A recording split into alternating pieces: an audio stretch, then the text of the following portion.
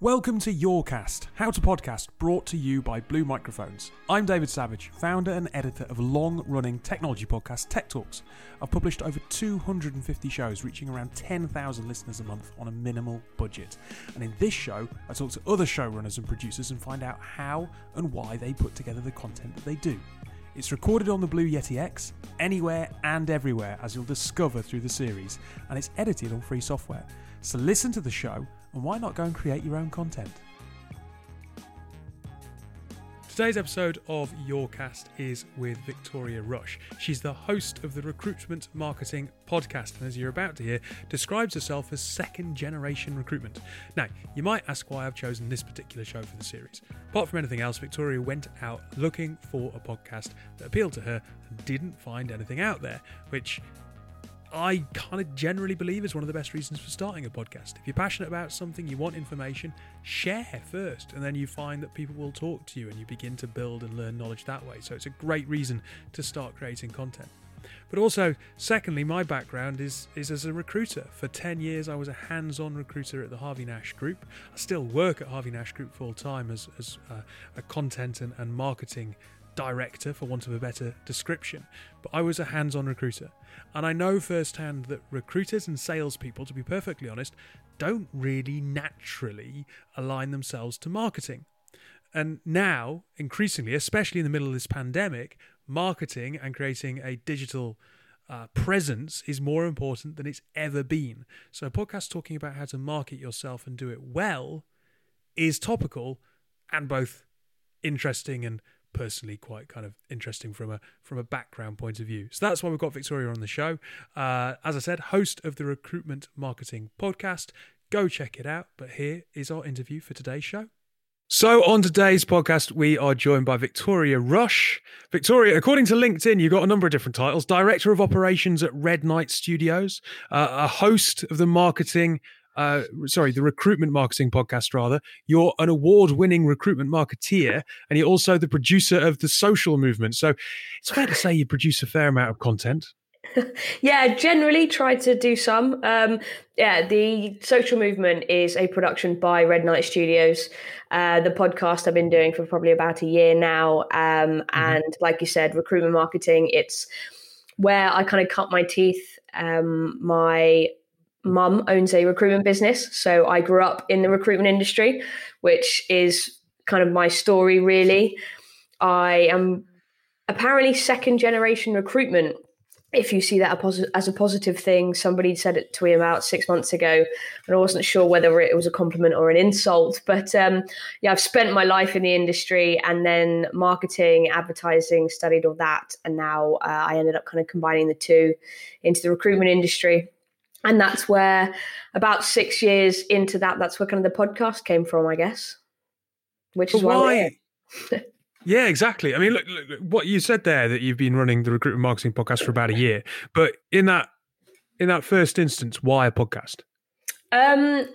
I went looking for one originally. That was kind of how it started. And there wasn't anything on recruitment marketing out there. There's lots on recruitment. There's lots on being a recruiter. But there was nothing for marketers, because it's quite a tough industry to be a marketer in. It's very lonely. And I'm dyslexic, so I hate reading. It really drives me nuts to sit and read a 5-10 minute long blog or books or whatever. But to hear snippets of information from somebody, for me, is a lot easier to digest. When I hear it, I hold on to the information a lot faster.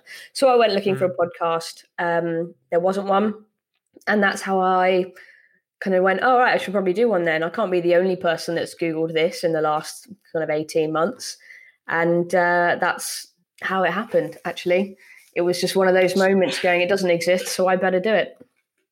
And what was it that you really wanted to get across? I mean, what is the show today? Is it, you say they're snippets, but is it conversations with recruiters who are new to marketing, or people working in marketing in recruitment firms? I mean, what's the angle that you've gone with and that you've tried to explore? Yeah, so that's the second one there, really. It's sharing information from marketing experts who work in recruitment in some way. So either in-house, in HR teams, employer branding, or in recruitment agencies as marketing managers, directors, people who market businesses for recruitment purposes, which falls along the lines of recruitment marketing or employer branding. They mean the same thing. One's in-house, one's agency. And that's really what it was. So I interview marketers or people who supply the industry mostly directly to marketers to help them do their jobs better. So that would be job boards, that would be aggregators, that would be technologies. So anything like that, I interview people who either do the job or who can help them do the job better, just to give people somewhere to go.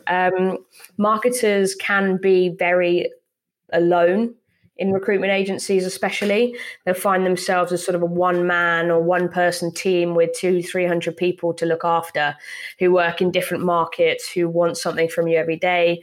It's a tough job. It's a difficult place to be, and I wanted somewhere people could go to hear ideas and also probably know that they're not going completely insane on a day-to-day basis. And it actually turned out everyone has the same kind of problems. So it was very easy to help share, support, information, ideas to the industry, to let people know that they're not alone and that there are answers out there. So it was really giving people a place to go. Now, there is a visual element to your podcast as well, right? It's not purely audio. No, I do. I record all the episodes and then I do intro snippets with the guests as well. And I've done a couple of live streams recently too. So I'm bringing in the video element, the live streaming element, all that kind of stuff as well. Podcasting has become this broader church. I think when it started, it was just audio. And I'm maybe a bit old school in that my show is audio only, but I'm aware that obviously there's, as we say, a broader church there and a lot more people who are looking at different forms of medium. Which do you find works best for you? As one person doing it on my own, I think like content creation isn't just maybe do one thing one way and then post it and leave it. You can video the entire thing and you've got an hour's worth of content you can snip up into little bits and repurpose. So instead of having one podcast episode as one piece of content, you've got the podcast episode, the video of that you can repurpose into 5 or 6 snippets. You've got the images. So it depends how big your team is. All that sounds great and that's kind of the best way you could possibly do it. If there's one person or there's 2 people, don't overcomplicate creating content. But actually, I think now we all have the ability to video, to edit, to create social content. Instead of just having one piece of content from every episode, you can create multiple pieces and get more traction that way. And at the end of the day, everyone's trying to create more content. So don't make it hard for yourself when you've already got something you can repurpose. So look, coming into the space a year ago, podcasts had become this big kind of social movement at the time. What assumptions had you made about how hard or easy that this was going to be? Do you know what? The truth is I didn't give myself the time to. I knew that it was going to be one of the next big things. I was really, really aware of that. I hadn't really ever considered doing a podcast until I had this sort of eureka moment that the one I wanted didn't exist. And I booked my first guest so quickly that I didn't even consider if it would be difficult or not. So I had the director of a global recruitment group, Randstad. There are other recruitment groups available. And Adam said yes so quickly to being on the show. I didn't even have recording equipment. I didn't even have a proper brand. I didn't have a website. That within the space of maybe 3 or 4 days, I had to come up with all of that so quickly. I just knew that it was going to happen immediately. And that there wasn't really going to be a hurdle because I didn't have time to think about if it would be difficult or not. I had one of the biggest agencies in the world booked to be my first guest, and I'd promised him the dream, so I had to very quickly build it. And I just went online and started Googling what's the best equipment, what's the fastest way to do it. Fortunately for me, actually, when I was younger, I used to work in theatre. So I did a lot of editing. I knew how to edit a show. I knew how to edit audio. I knew what good audio should sound like.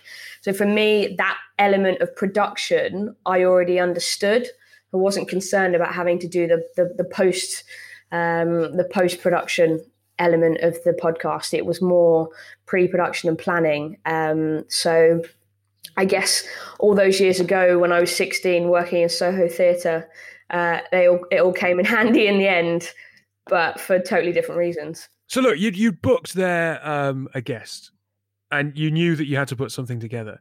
But where did you go for advice and expertise? Because it's one thing working in marketing and kind of having an idea about channels and how these things work. It's a totally different thing putting together a podcast and a piece of audio content.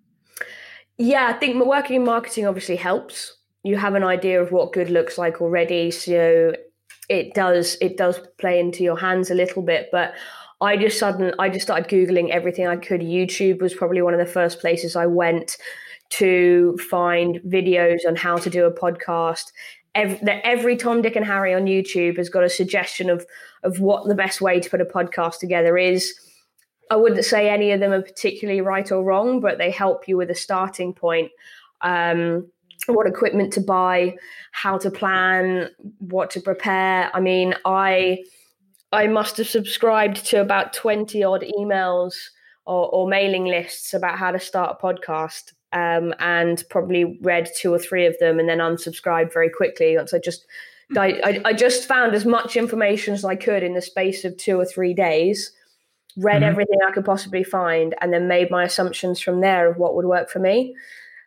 And I did the same with the equipment as well. So I now have all the proper mics, the Zoom recorder, everything like that. But for the first 6 months of the show, I had a lapel mics that plugged into my phone so that I could easily move around. They don't weigh anything. The audio is just as good. And it was very, very easy for me to get to carry it. I mean, it's the size, so I can't show you because there's no video. See, this is why you have video. It's the size of the palm of your hand. And that was really easy for me to carry around and get to guests. There was no lugging around all this heavy equipment. But on the other side of that, I think guests quite enjoy the facade of having all the equipment and the cables and the microphones and being sat behind a microphone, because it's a bit like being on a radio show. And that plays into their hands. Having guests is a bit of an ego boost for them.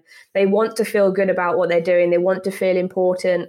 So after 5 or 6 months, when I knew I was committed to this long term, I went and invested in the more expensive equipment. But to start with, I think it was more of a test to myself rather than buying £600, £1,000 worth of equipment and then not continuing long term. Was there really any point in doing that? So I bought the Rode lapel mics, which are still 150 quid.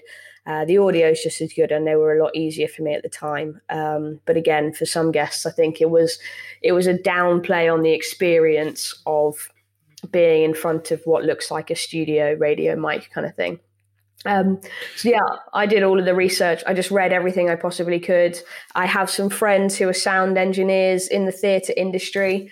A good friend of mine, James, I rang him and I just said, look, I've accidentally started a podcast. What do I buy next? And he was like, you're the only person I know that could accidentally start a podcast. How have you managed? I was like, well, I had the idea, and 3 days later I got a guest, and he works for a really big company, so I can't back out now.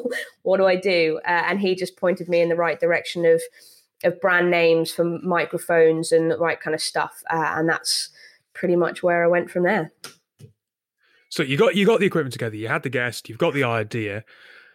One thing to go from that to where you are now, a year later. So how did you figure out the format of the show in terms of how is this going to work? Are we going to do seasons? How regular is it going to be? How long is it going to be? Something that you could commit to, something that would make sense, something that you could repeat. Format of the individual shows, I think. Because Adam is the marketing director for the UK at Randstad, it was a big deal to be walking into that as my first episode. I obviously hadn't told him it was the first one I'd done. I offered him the next episode, not the first episode. And I felt I had to be more prepared to walk into that room. So I had the entire script prepared out. I knew what I was interested in looking for in the podcast I'd searched for originally. So I broke that down. What was I looking for? An understanding of who these people are, how they do their job at the moment, and how they see the industry changing in the future. And I used those 3 sort of topics to break down 5 questions each. So there's about 15 questions. And that meant I could walk into the room completely prepared, knowing that no matter what happened, I had another question to keep the conversation going if I didn't have too much to say. So that was really the format to start with. And it adapted as guests changed. And the more I got used to it, I mean, the last episode I did in person was with Rob Prince at Talent Nexus. I actually released his episode today. And I went into that recording with 3 words written down because I don't need the script anymore. So I just knew there are 3 things I needed to remember to bring up with him during the conversation. But that takes a year of practice. Before, at the very beginning, I had 2 pages and 15 questions. And a year later, I've got 3 words just to remember those are the 3 things I need to hit at some stage in this conversation. And I suppose that's because you've built a show that is interesting to you fundamentally. So you know what you're interested in. You don't need to... Exactly. My persona as a marketer, my persona of marketing background, recruitment industry, that's my target audience. So I've always based it on, if I was still in the job, what would I be interested to hear from this person? What would I want to learn from them? And that's really how I built the show and how I built the format of the questions. In terms of seasons, I don't know the answer to that because I'm still on season 1 and just doing episodes. I didn't really want to slip into the difference between seasons. All my episodes are slightly different. All my guests, everything lends to the same audience. So I've just stuck with doing episodes. I think I'm on episode 45 as of today, in just under 12 months. So that's not, I've never really done the seasonal episode thing. But in terms of length of time, my main target audience, again, tend to commute to work. You're looking at car journeys are roughly 25 minutes. If you're in London, your tube journey or your train journey or anything like that is probably somewhere between 20 and 40 minutes. So I try to keep the episodes within that kind of time frame. The amount of time you're likely to be on the train, be in the car, or to be on a tube before you get distracted by something else. So easily digestible content for people to be able to watch and listen to during their commute. It's work time by the time you're generally on the train, which means you're kind of in work mode, but you don't necessarily want to really read in your emails or something. So it's some information you can digest whilst you're commuting that's relevant to what you're doing, but it's not painstaking to listen to generally. It is the hope or the idea anyway. What we all aim for.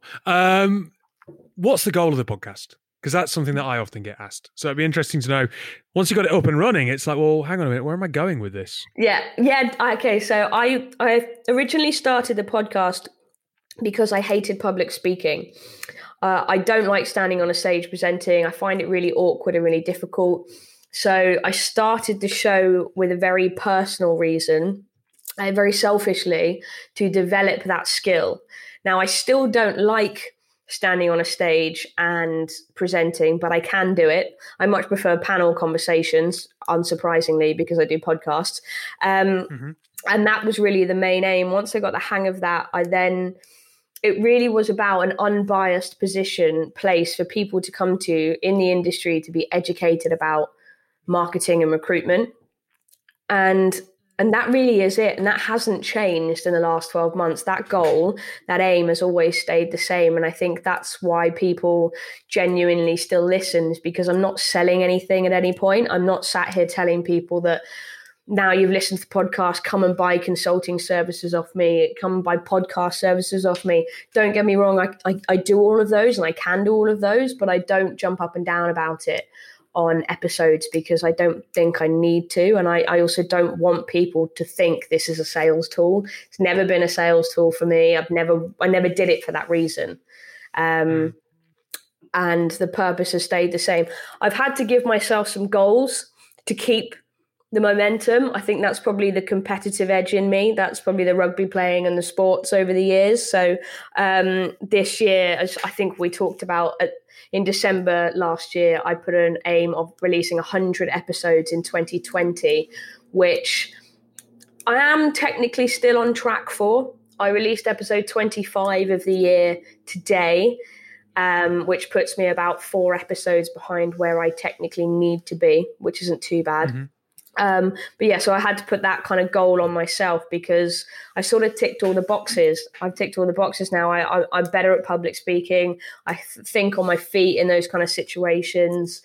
I have networked in the industry, which is what I was trying to do. And I'm educating people on recruitment marketing. So kind of ticked everything off that I wanted to do with it. So now I've had to set myself a new goal, a personal goal of releasing lots of episodes just to keep the momentum going throughout 2020. But I think 100 may have been a bit of a big number. It was 2 a week. So you need a goal to aspire to. Oh yeah, we can hit it. Yeah. Look, we've got a few quick questions that we do ask everyone, but before we get to those, of the content that you watch and listen to, why do you engage with that content personally? That's really difficult because I'm a marketer. I don't look at content in a way that a lot of general consumers do. I look at it in terms of, is it better than what I would have done? Is it better than what your competitors are doing? I'm very analytical of content that I see, be it, even television ads. I spent the whole of coronavirus judging how brands have reacted to the whole situation and judged them against who could bring out the best marketing in such a short space of time. So I'm probably a little bit biased, and I think most marketers are. But I respond to content that is genuinely meaningful in a positive way. And to explain that just very quickly, because I know I'm pushing you for time. Everybody has a problem with social media. Everyone complains about it. Everyone thinks that it can have a real negative impact on people's lives, and it can. I think we as human beings need to take control of that and say, well, what you're consuming can have a detrimental effect on your mental health if it is impacting you that way. If you have a problem with your body image, stop following body influencers. Right? And if you take that model and apply it to social media in that way, stop following people who make you feel shit about yourselves. Not like get rid of you. You get to a certain age and you just get rid of friends that were never good for you, right? Well, do it with social media at any age, and do it with content that you consume. Go and follow people who create good content that inspires you, that you believe, that you understand, and spend your time interacting with that kind of content. It will do wonders for your mental health, and it will do wonders to inspire you to be whoever it is that you want to be and do the things you want to do. So I interact with content that connects with me personally because I've gone and looked for it. I've gone and looked for individuals, people and companies that put that out, and got rid of all of the kind of the shit social stuff that I think we all felt we should follow, like your Towies and your Made in Chelseas and your bodybuilders. If you've got a problem with and you could admit that you have a problem with the way you look, you shouldn't. But if you do, stop following those people. That's the first thing I would say do. Slightly off topic, but that's the kind of content I interact with, things that are there to help make a huge difference to people. And that's why we create the content we do at Red Knight Studios. It's business focused TV content series that are about people who are going to change the world, about businesses and entrepreneurs who are going to do better. And that's the kind of content that I consume. So look, before I let you go, we do have some quick fire questions, and I do mean quick fire. So I want this to be kind of off the cuff. What's your favourite podcast? House of Rugby. Okay. What subjects do you like to listen to? Sports and comedy. How long do you listen on average? Changed with coronavirus. It was probably 20 minutes before. Now I'll have them on all day, just listening in the background as I'm going along, because otherwise I'm sat on my own and I've got no one else to talk to but Alexa. Favourite place or time to listen to before coronavirus lockdown? in the morning on the way to the gym, kind of kickstart my day, or someone like Gary Vee in your ear telling you can do better and be better, kind of kickstarts what you're doing. Now it's whenever it's raining, or when I feel like I haven't spoken to someone all day. Who would you have on your show if you could have anyone? I would have either my boss, Chris Lavoie, or Gary Vee, because I'd love to hear what he'd have to say to recruitment. I'd be really interested to how he'd pull the recruitment industry apart and build it back up again. Yes, hopefully the second part. Yeah. And if you had an unlimited pot of money, what would you do? Is that in terms of podcasting or in terms anything, of life? Regardless of the consequences. Regardless of the consequences. I'd pay my mum back for everything she's ever done for me, because that's a lot. Sweet. It's a lot. And then I would fund businesses that are going to positively impact people who have less than I do. Amazing. Well, look, Victoria, thank you for coming on the show and sharing your podcasting story with us. Thanks for having me.